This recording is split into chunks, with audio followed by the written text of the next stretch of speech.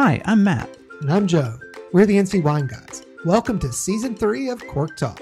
In this episode, we talk with Dean and Becky Muhlenberg of Haysgrave Vineyards in Dobson, North Carolina. Haysgrave Vineyards gets its name from the official color of Navy ships. Both Dean and Becky have a family history in the armed forces, and giving back has always been a huge driver for them. Wine Class with the Winemouths is back for another season. This year, they'll be taking us through one grape an episode, starting with Chardonnay.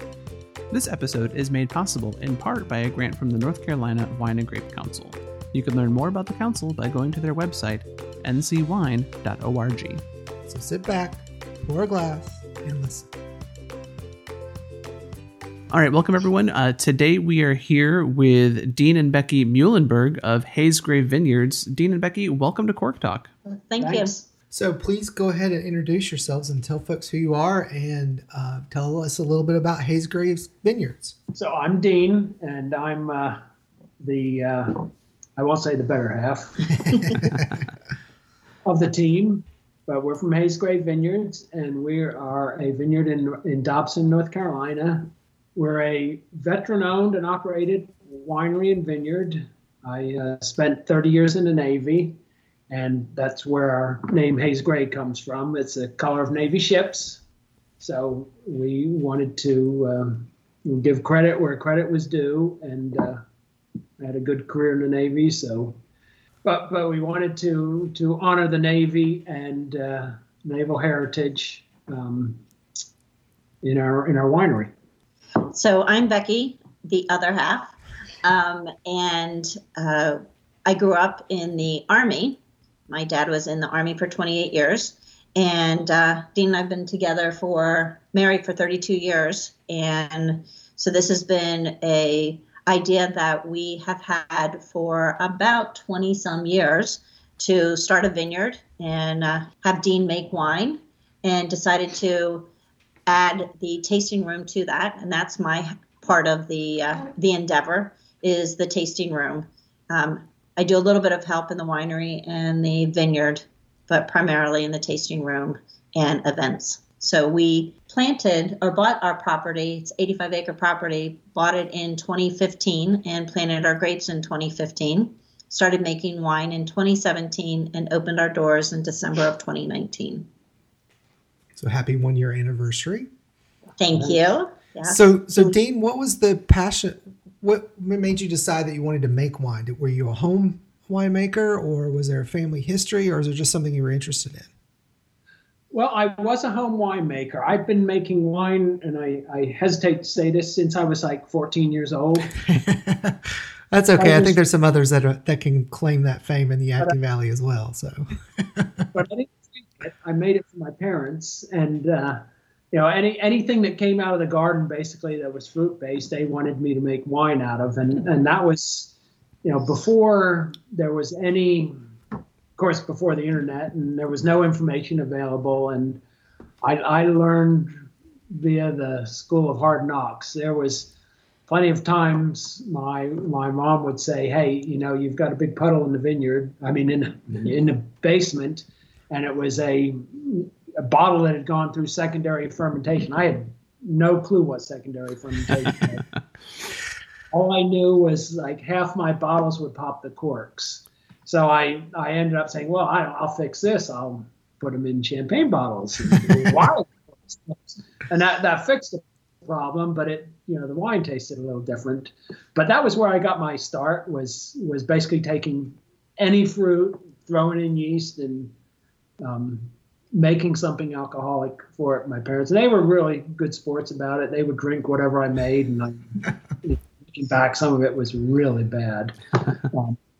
But that's where I got my start, and I started. Once kits came available, I would make wine from kits, and that lasted about one kit before I said, well, this is too easy. I need to get grapes and start making wine out of grapes, because there's no challenge and There's no learning from making kits.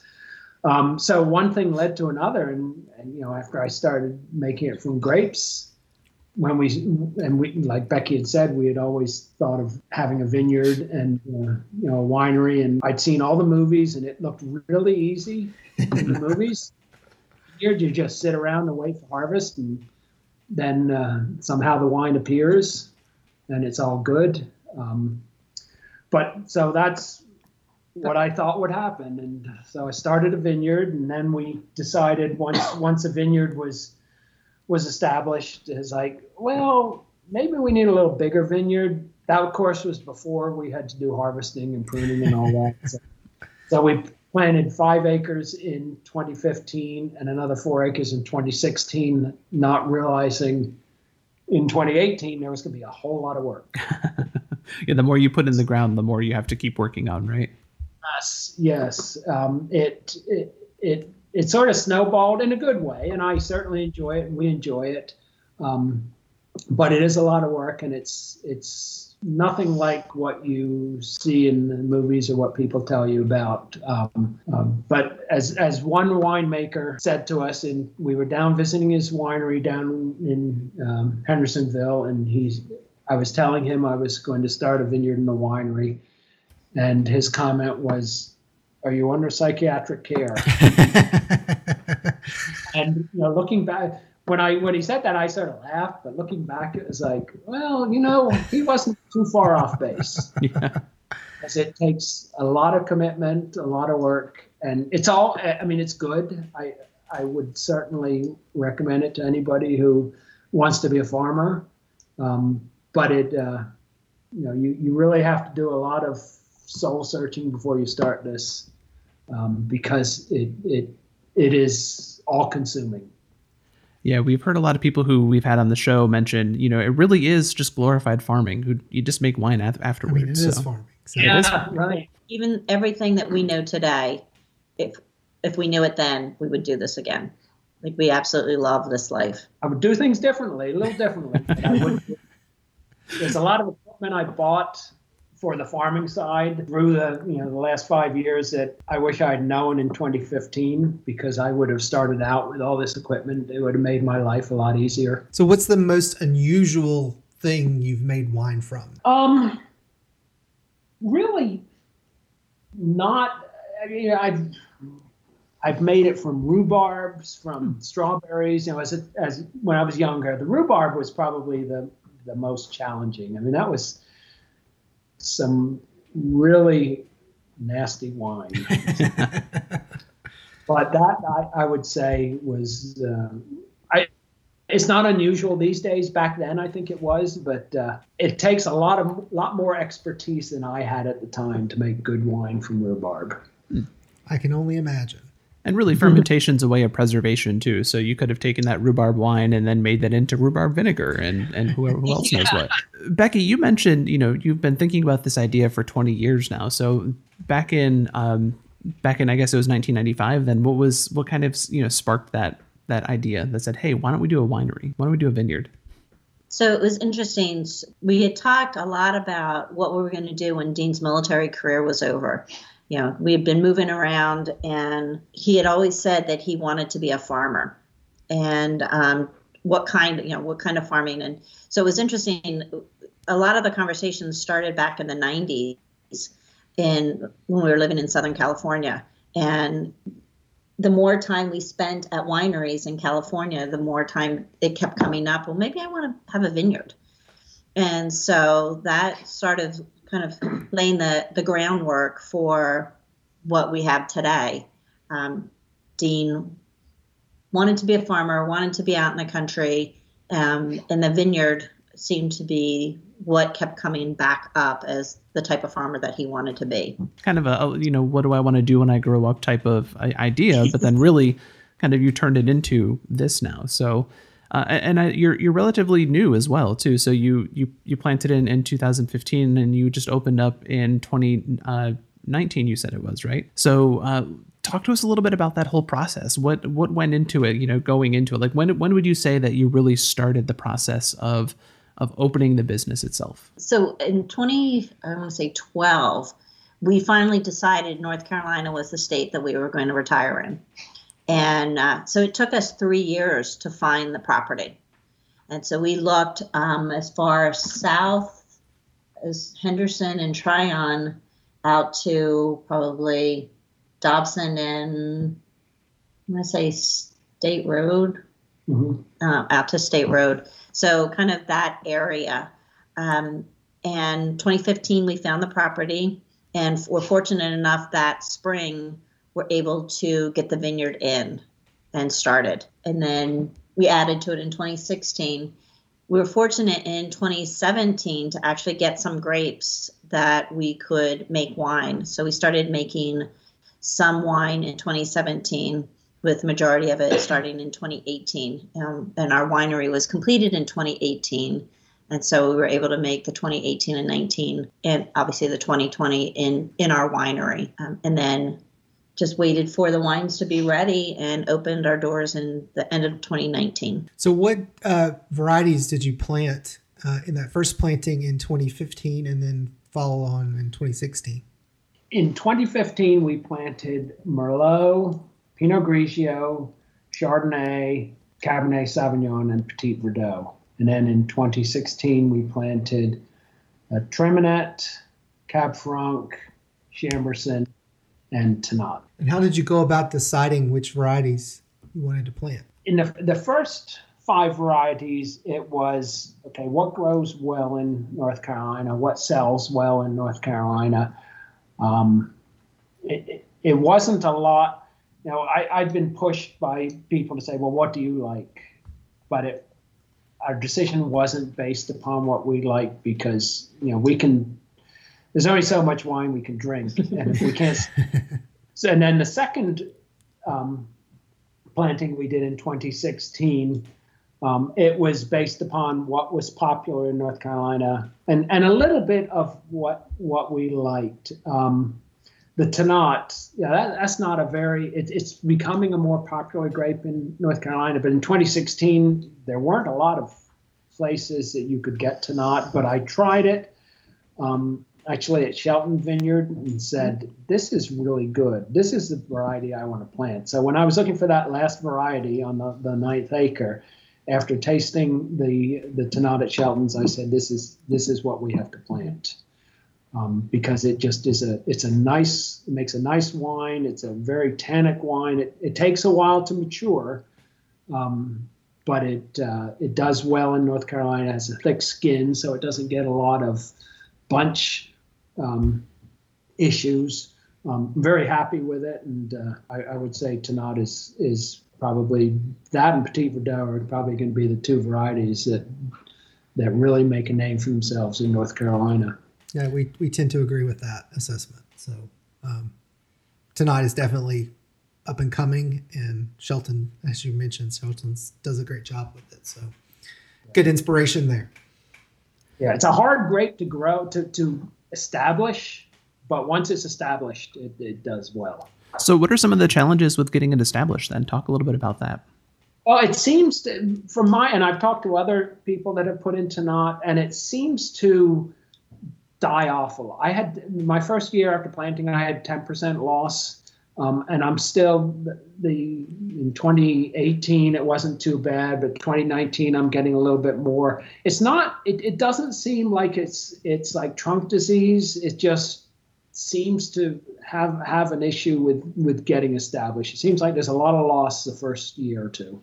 And you planted in a good year too. So 2015 was pretty good across the state. So you picked a good year to get those grapes in the ground and kind of established there to start out with. And, you know, fast forward a couple more years too. And then that was also a good year in 19. So yeah, 2015 was a good year if you had grapes established. I tell you, if you were, as we found out, if you were planting grapes, because there was a lack of rain. And we didn't put in a irrigation system just because after year 2, you don't need it. So we didn't see the expense. But we spent quite a bit of 2015 with a 60-gallon a container on the front of a tractor with a garden hose connected with me driving the tractor and Becky on every vine putting a gallon of water on them. Oh, wow. Because it was dry. It was definitely it was a lot of work to establish a vineyard in 2015 just because of the dryness, but it was worth it. We really didn't lose any vines because of the drought. Sounds like you had all of that extra effort. Yeah. So you were making sure that your investment was protected. So that makes But sense.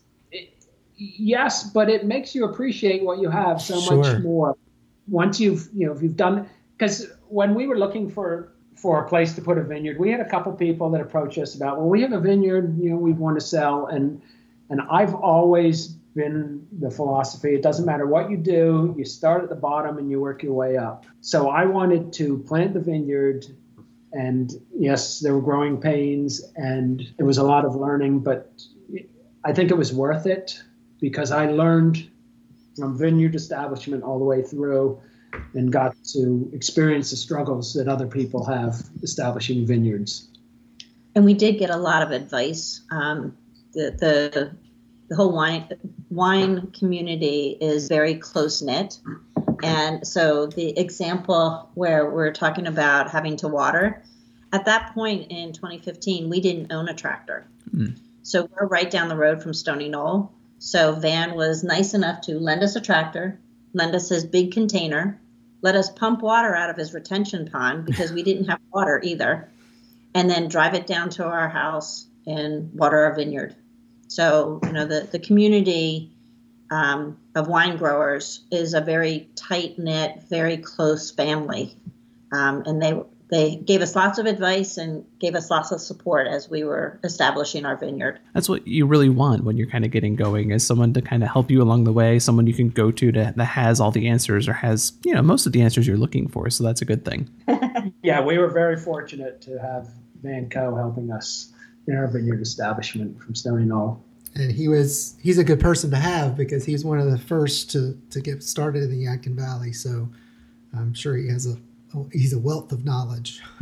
So you've talked to us a little bit about the grapes. Now talk to us a little bit about the wines and the winery itself. We do a lot of varietals.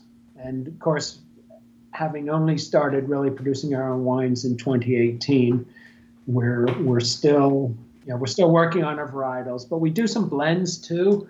And actually our blends seem to be better received than our varietals. And they're mainly Bordeaux style blends. What we do is all the blends that we make, every bottle we sell, we donate $1 to veterans organizations. I don't know if that makes them taste better or not, but it does seem like they sell well. And I'm learning that, and initially when I got into the business, I don't say blends were a dirty word, but people talk about, well, you have to do blends first before you can do varietals. Well, I'm finding out that actually you can do some pretty nice blends. And of course, they've done blends in Bordeaux for 1,000 years and do just fine. Exactly. So I'm learning more that, and that I think is where my education as a winemaker is really starting to increase, is making those blends that actually taste good, as opposed to trying to make varietals of everything, because you can make some really nice varietals in North Carolina, but I think the blends really help you highlight what you're doing in the vineyard. Yeah, we're completely of the same boat. We really think that there should be more blends that are out there, and people should be okay with more blends. I know the consumer wine market really likes, that Cab Sauv, when you can offer them a blend that's very similar, or a blend that kind of has the same characteristics of it, and it's a better wine product than if you just tried to go for the single varietal, then there's no reason why we shouldn't embrace that more. Yeah, it's tough in North Carolina to do a varietal of almost anything. I think the blends are where we can really improve our standing in the wine world. So what's on your lineup of wines then? Currently, we have 10 wines. We have a stainless steel Chardonnay that has 25% of it that was aged in French oak. Then we have a barrel fermented Chardonnay that was done in the Surly method. We have a dry Treminette, a dry rosé made from Chambourcin, and a Pinot Grigio that's done Italian style. All of our wines are done French style with the exception of the Pinot Grigio. And then our reds, we have a Merlot, a Chambourcin, a Aviator Red, which is our brand new blend, which is Cab Sauv, Cab Franc, Petit Verdot, Tannat and Chamberson. And then our final red is a Petit Verdot. And then we have a semi-sweet that is a 4% sugar with Treminette. Very cool. It's a good lineup. Everything from, the whites to the reds and a little bit of sweet at the end there to kind of finish off everything. It's time again for Wine Class with the Wine Mouths. Jesse and Jessica, welcome back for another season. Thank you so much for having us. It's good to be back. So we talked about a variety of topics in the last season. So what are we going to be talking about this season? Well, this season we're going to spend each section discussing one grape, and we've picked an assortment of grapes that grow well in North Carolina. Very cool. So what's our first grape for this month? We are going to kick off the year with Chardonnay, and we decided to pick Chardonnay because that is the grape used in Champagne. So Happy New Year's, everybody. Happy New Year. Yay. And also, Chardonnay is a good one to start with because it's one of the most widely grown grapes in the world, and especially in North Carolina, too. So excellent.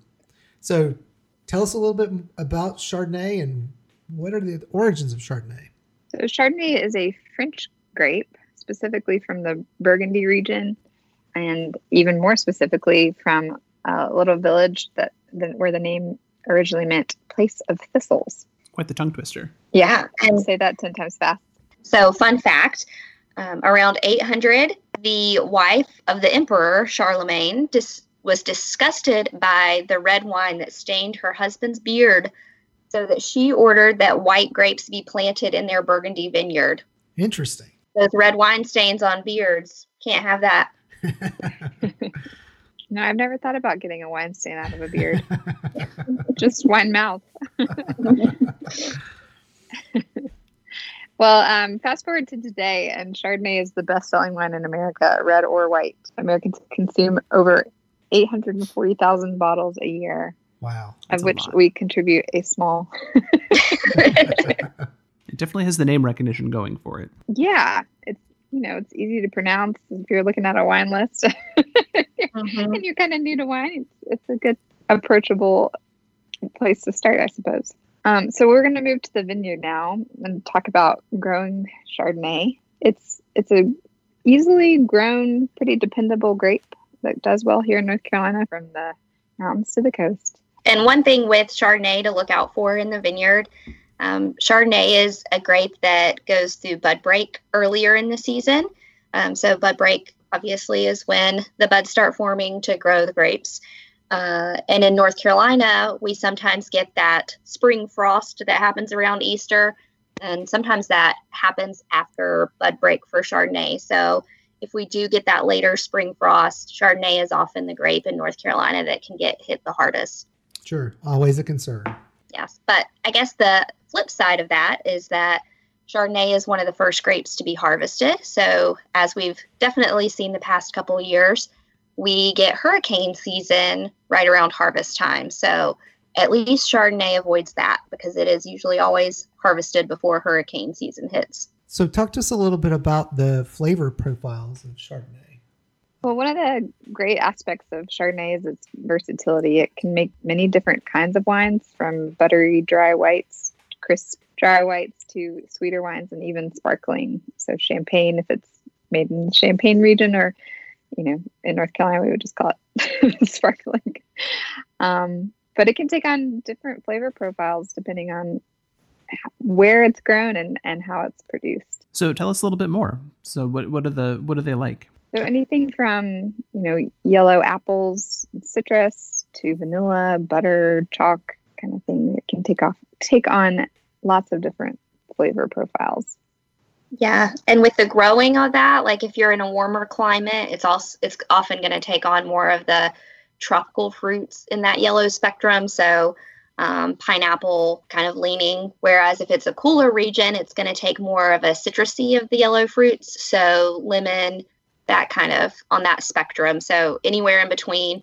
So Chardonnay also can taste different depending on how it's produced. So you can make Chardonnay unoaked like your normal white wine, or you can oak Chardonnay and give it a whole different profile. And this is my favorite, called malolactic fermentation. Jesse, what's malolactic fermentation?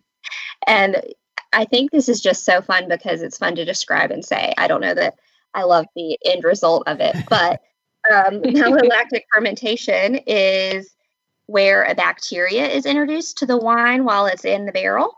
And what that bacteria does is it eats malic acid. So malic acid is that sharp acid that's like in a Granny Smith apple, and it converts it to lactic acid, which is in milk. So the creamy acid. This is standard among red wine. You just don't taste it as much as you do in Chardonnay. Chardonnay, you definitely can tell if it's gone through that process. And with that process, you can get that butter taste. Some people have really loved that buttery Chardonnay, and the butter is a compound called diacetyl. And so if you taste butter, it is just a chemical compound, and it's a product of these acids converting. Now, I know we've talked in the past how you both prefer kind of more of those stainless steel Chardonnays, and while we kind of like the little oak Chardonnay a little bit more. So let's talk a little bit about the flavor and the food pairings. Now, I know we've already talked a little bit about the different flavor profiles of the wine itself, but how do they pair with foods? It's all going to depend on if you've got an oaky, buttery Chardonnay or a non-oaked, more crisp, fresh kind of flavor profile Chardonnay. So definitely would pick something based on that. So for something, an oaked Chardonnay, you could go with some shellfish or crab or some cream sauce, soft cheeses, anything like that. Or for an unoaked Chardonnay, you're going to want to go more raw, fresh, crisp tasting seafood like citrusy, or raw seafood like so oysters and sushi with champagne. So with a sparkling Chardonnay, you could do lots of fun things. So chips or salty food or even popcorn. Fried food might go well with this. Yeah, I was going to suggest fried chicken. Oh, yeah, that's a great idea. A great pairing with sparkling. And then I know for my New Year's Eve at home, just for myself and my husband, I made a baked brie with apple butter on top that paired really nicely with our sparkling Chardonnay that we had. That was really good. So what are some of your guys' favorite pairings to do? Well, I think we agree with you on the recommendations for sure. I know my personal favorite with an oak Chardonnay, and I think I've mentioned this before, is a nice garlicky pesto sauce. I'll pretty much take that however you can get that. Yeah, definitely. And I think your recommendation for oysters, I think it depends on how the oysters are prepared. Are you doing them raw? Are you doing them grilled? I think if you're raw, I think I agree stainless. But if you're having them either grilled or fried, I think an oak Chardonnay, or if they're fried, that's sparkling would be the way to go. But yeah, Chardonnay is a very, very diverse grape, and you can get it in a variety of styles. And that means you have to consider the style, though, when you're selecting your food pairing. But a lot of good options, and a lot of options that work any time of year, too. You guys are making me hungry and thirsty. Likewise. those food pairing ideas. But yeah, and we always say, eat and drink what you like. If it tastes good to you, go for it. These are just some general guidelines. Any parting words on Chardonnay? Try a lot of them, because often, we were talking about the different profiles. Sometimes on the bottle, it doesn't tell you if it's going to be a nice oaked buttery Chardonnay or a crisp Chardonnay. Sometimes you have to try to figure that out on your own. So if you find a Chardonnay you don't like, keep trying, because there may be a different profile that you do like. That's great advice. Absolutely. Well, this has been a grape time. Jesse and Jessica, thank you very much. Thank you. Yeah. You can find out more information about the Winemouths by going to their website, winemouths.com, or on Facebook and Instagram at Winemouths. That's WINEMOUTHS. And now, back to the show. So you mentioned being a veteran is very near and dear to your hearts, and it kind of resembles and represents who you are. I think you have a really great way of showcasing that, not only with the donations that you make to the veterans agencies, but talk a little bit about how you represent veterans in your tasting room.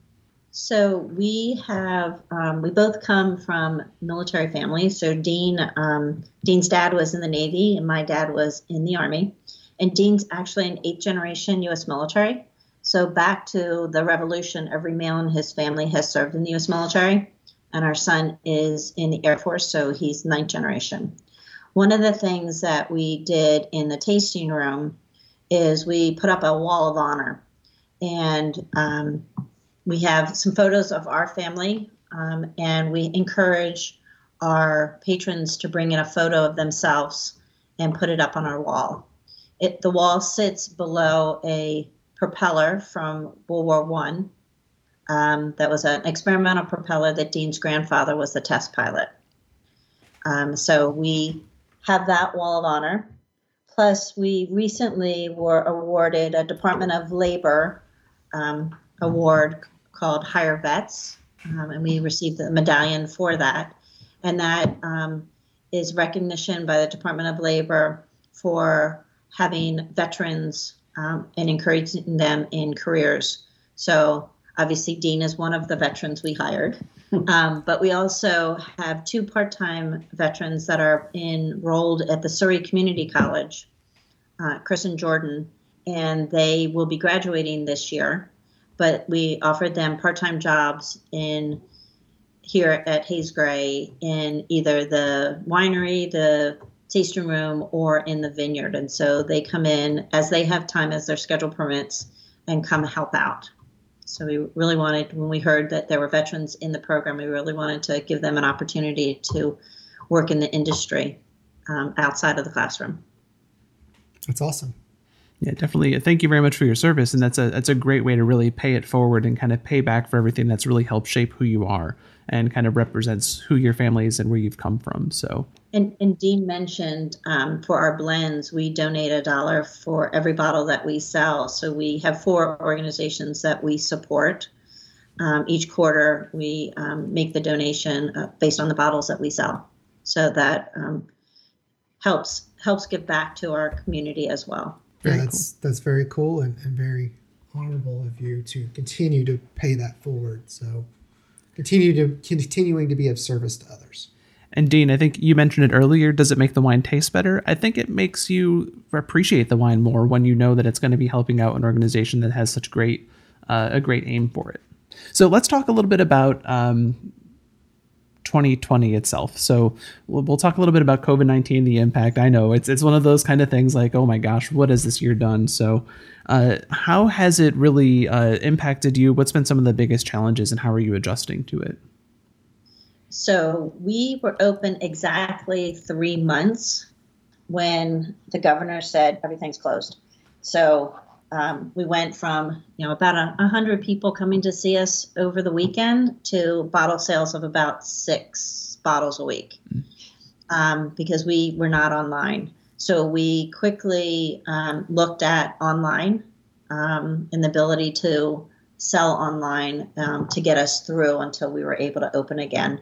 And so we have a lot of great friends and family that have supported us online and continue to do that as well.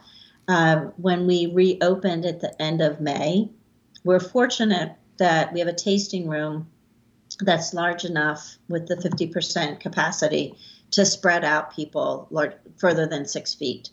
And so we've had quite, I'll say, a good success and feedback from our customers that we have a good setup to be able to handle that. Plus, we have a wraparound porch with chairs on it, and then behind the tasting room is a 10-acre field.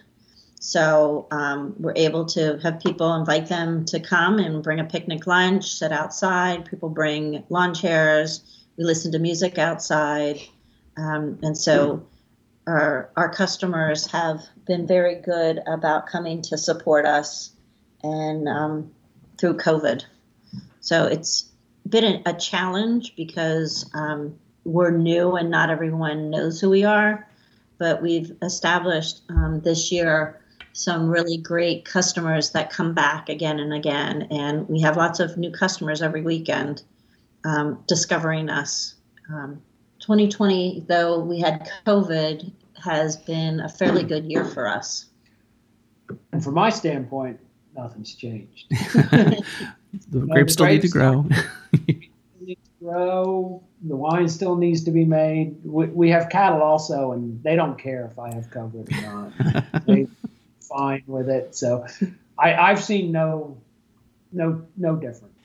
Well, I have to say, you went in for a doozy of a first year. We normally like to ask people, what have you learned since you've opened? So what have you learned over this past year of doing everything? Oh, boy, that's a great question. I guess from my standpoint, and I like to say I've been social distancing my whole life. Me too, Dean. Me too. It's just in my nature. So, but I guess I've learned to be more respectful of other people's space. I've always wanted my own space. I like to stay 6 feet from people.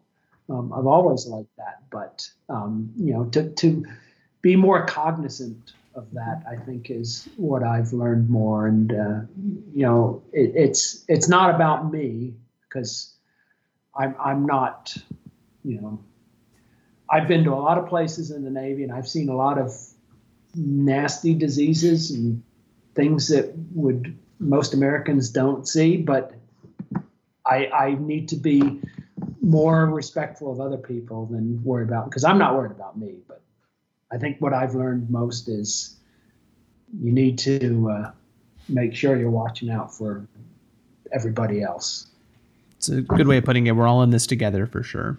So early on, Becky, you had said, if we had to do this all over again, we totally would. So what would be some advice that you would give to individuals, people who are looking to, plant some roots, plant a vineyard, and open up a business or for a winery, or just open up a business of growing grapes?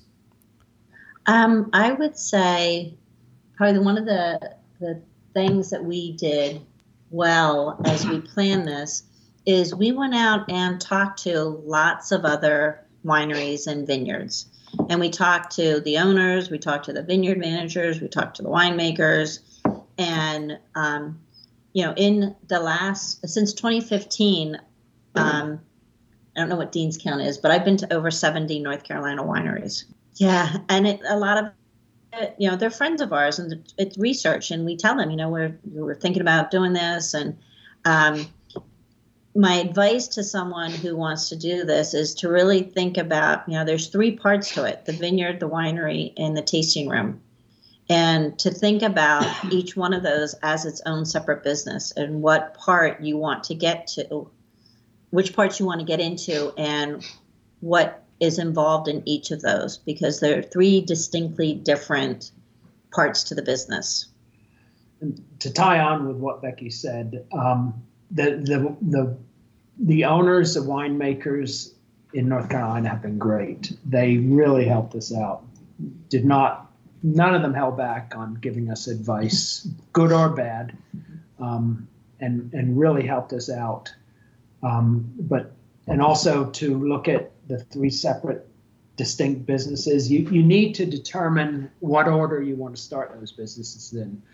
I'm not sure if I had to do it again, I would plant the vineyard first. So you have to look at what your timeline is, and really look at how you want the business to develop. Because do you want to sell wine first? Do you want to grow grapes first? You're looking at making the wine.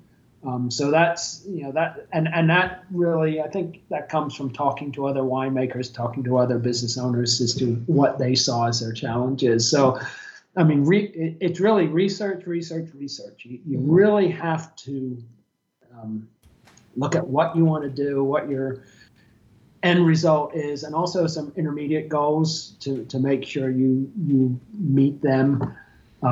So I would make sure you talk to the other winemakers. I don't know a winemaker that I've talked to in North Carolina that hasn't been very forthcoming with advice. And you're going to get different advice from different owners and winemakers, but you need to, of course, develop a plan that suits you. It's a good way of putting it. And I think you're right on that with Dean. I think all the winemakers that we've talked to, even though they may say they're shy or they're kind of introverts, they're not hesitant about giving advice when it comes to about making wine, planting grapes, getting the vineyard going. Everyone has their own thoughts and opinions on it. So they're a very useful group for sure. Yeah. So now you've also mentioned the three distinct parts of the business. So the vineyard, the winery, and the tasting room. I'm probably going to get different answers here, but Becky and Dean, which was your favorite to set up, and which was your most troublesome, or the one that gave you the most issues setting up? I didn't get too involved in the tasting room, other than the construction side of it. So I'll deal with the winery and the vineyard.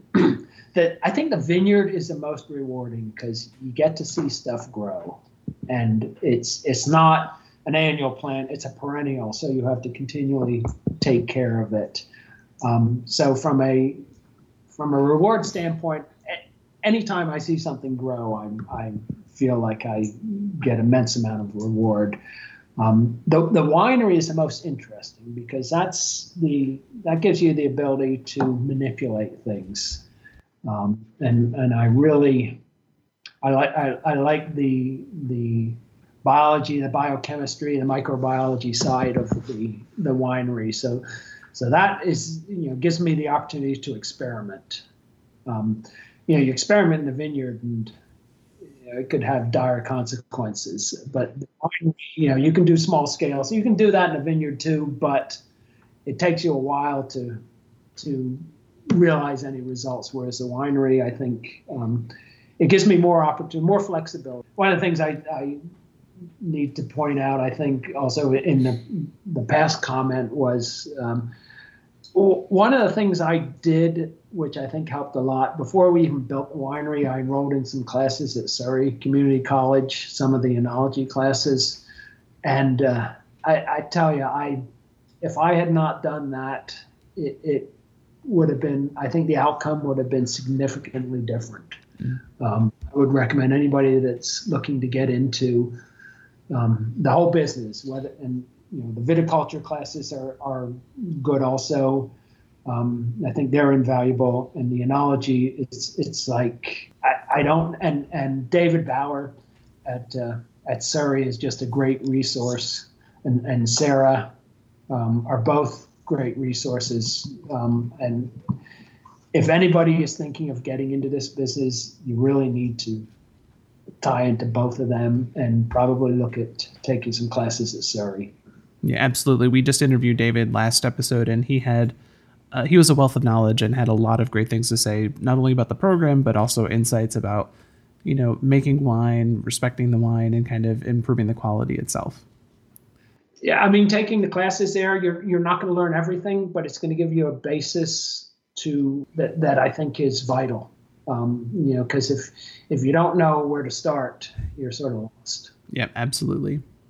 So, Becky, how about for yourself? What's been either the most fun or most challenging part of those three distinct pieces? So, obviously, the tasting room is my part, from the design of the building to construction and then opening. And I think the meeting all the people and hearing the feedback, and I provide a bunch of feedback on the wines to Dean of what I hear, has been very rewarding, and just meeting people and it's amazing, everyone who comes in, we have the commonality of wine, but how much when we're talking to people, how many people we have in common, and it's very interesting to talk to our customers.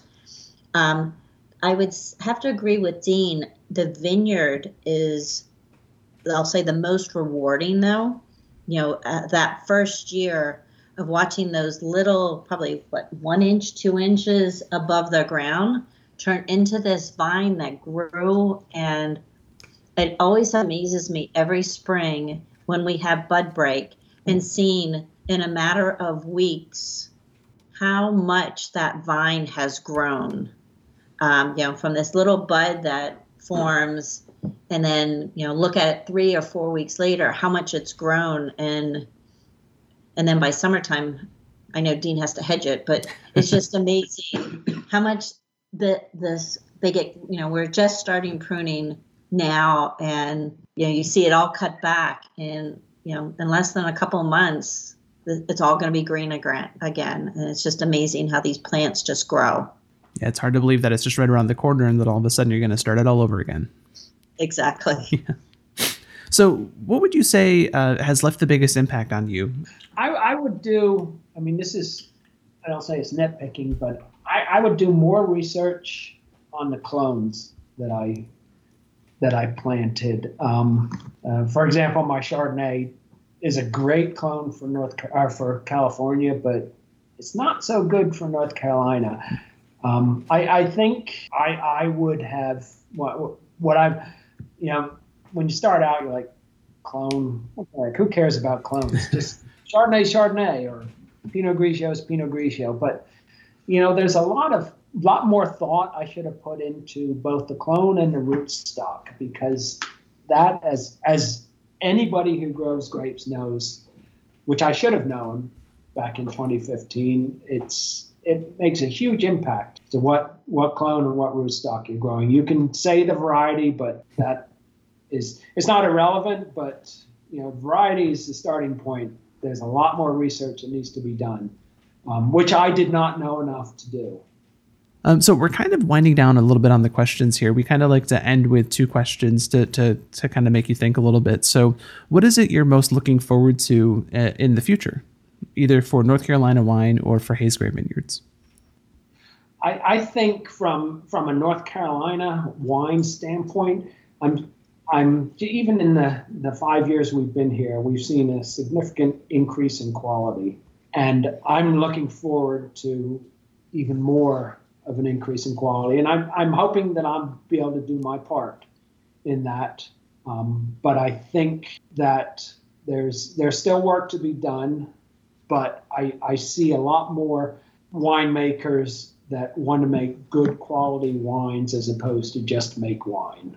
And that's encouraging, because I think we need to take it to the next level. We get a lot of people coming through here from other states, and you can go down to Walmart and for $9 buy a pretty good bottle of wine.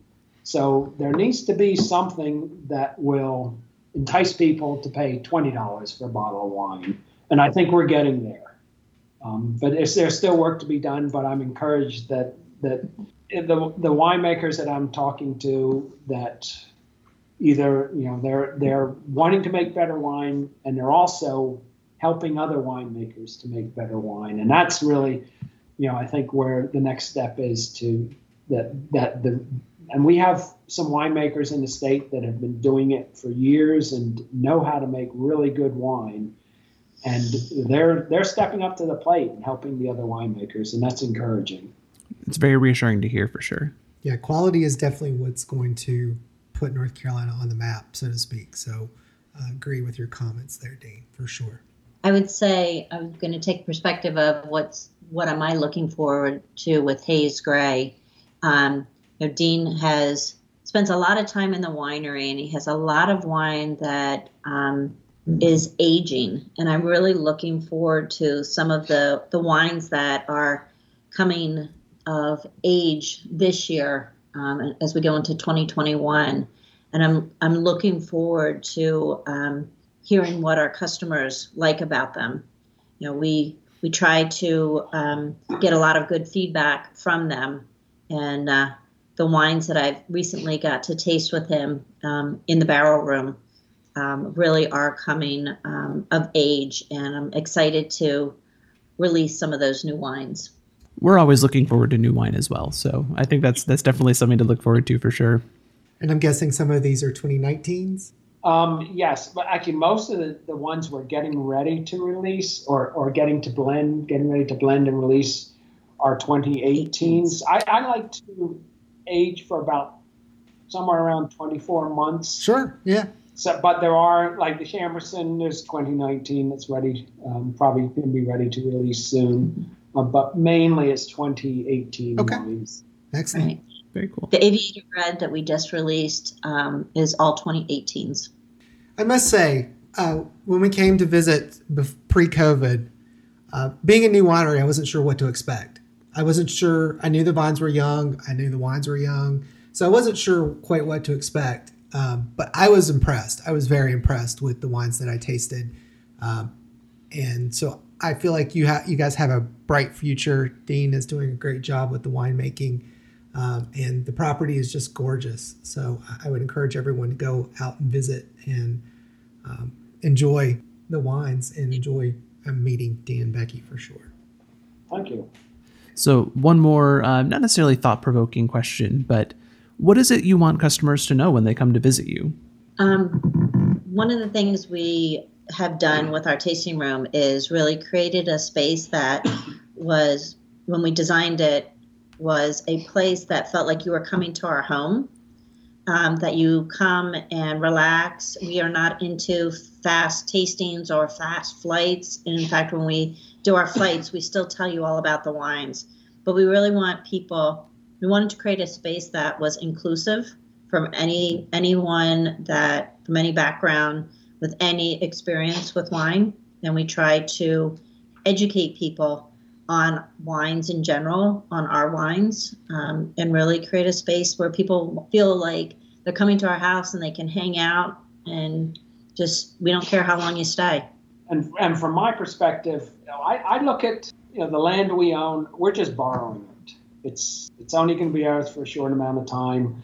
So I want to be a good steward of the environment. We try and minimize our pesticide sprays. I encourage praying mantises and ladybugs, and I try and spray as little insecticide as I can. So I want to leave the land better than when we came here. So my goal is to minimize my impact on the environment. And one of the things we do, we have our tasting room is we have solar power, so we generate actually over 100% of the energy that we need for the tasting room with the solar panels. But I'm very cognizant of what we're doing to the environment and making sure that we don't impact it or have a minimal impact on it. So that's what I'm trying to do from a vineyard and a winery standpoint.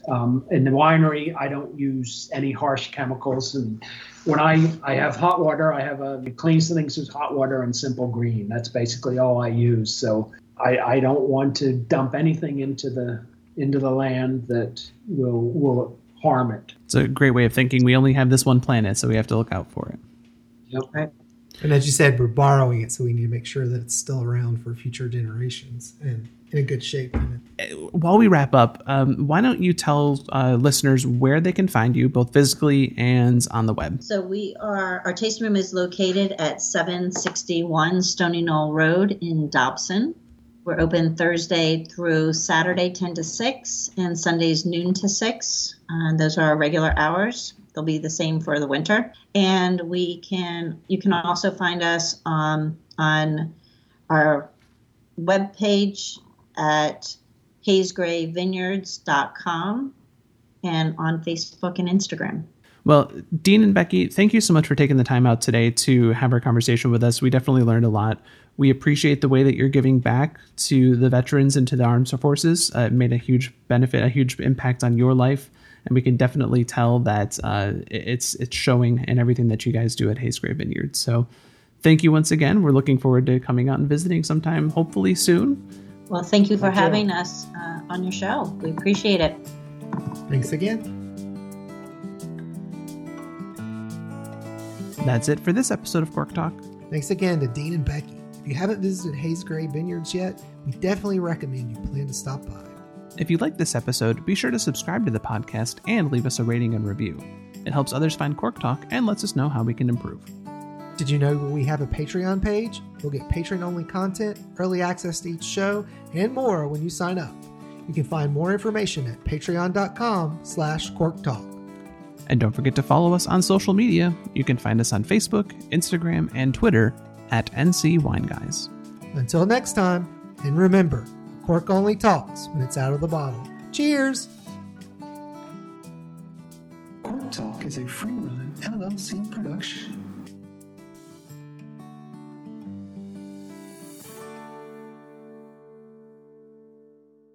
This episode was made possible in part by a grant from the North Carolina Wine and Grape Council.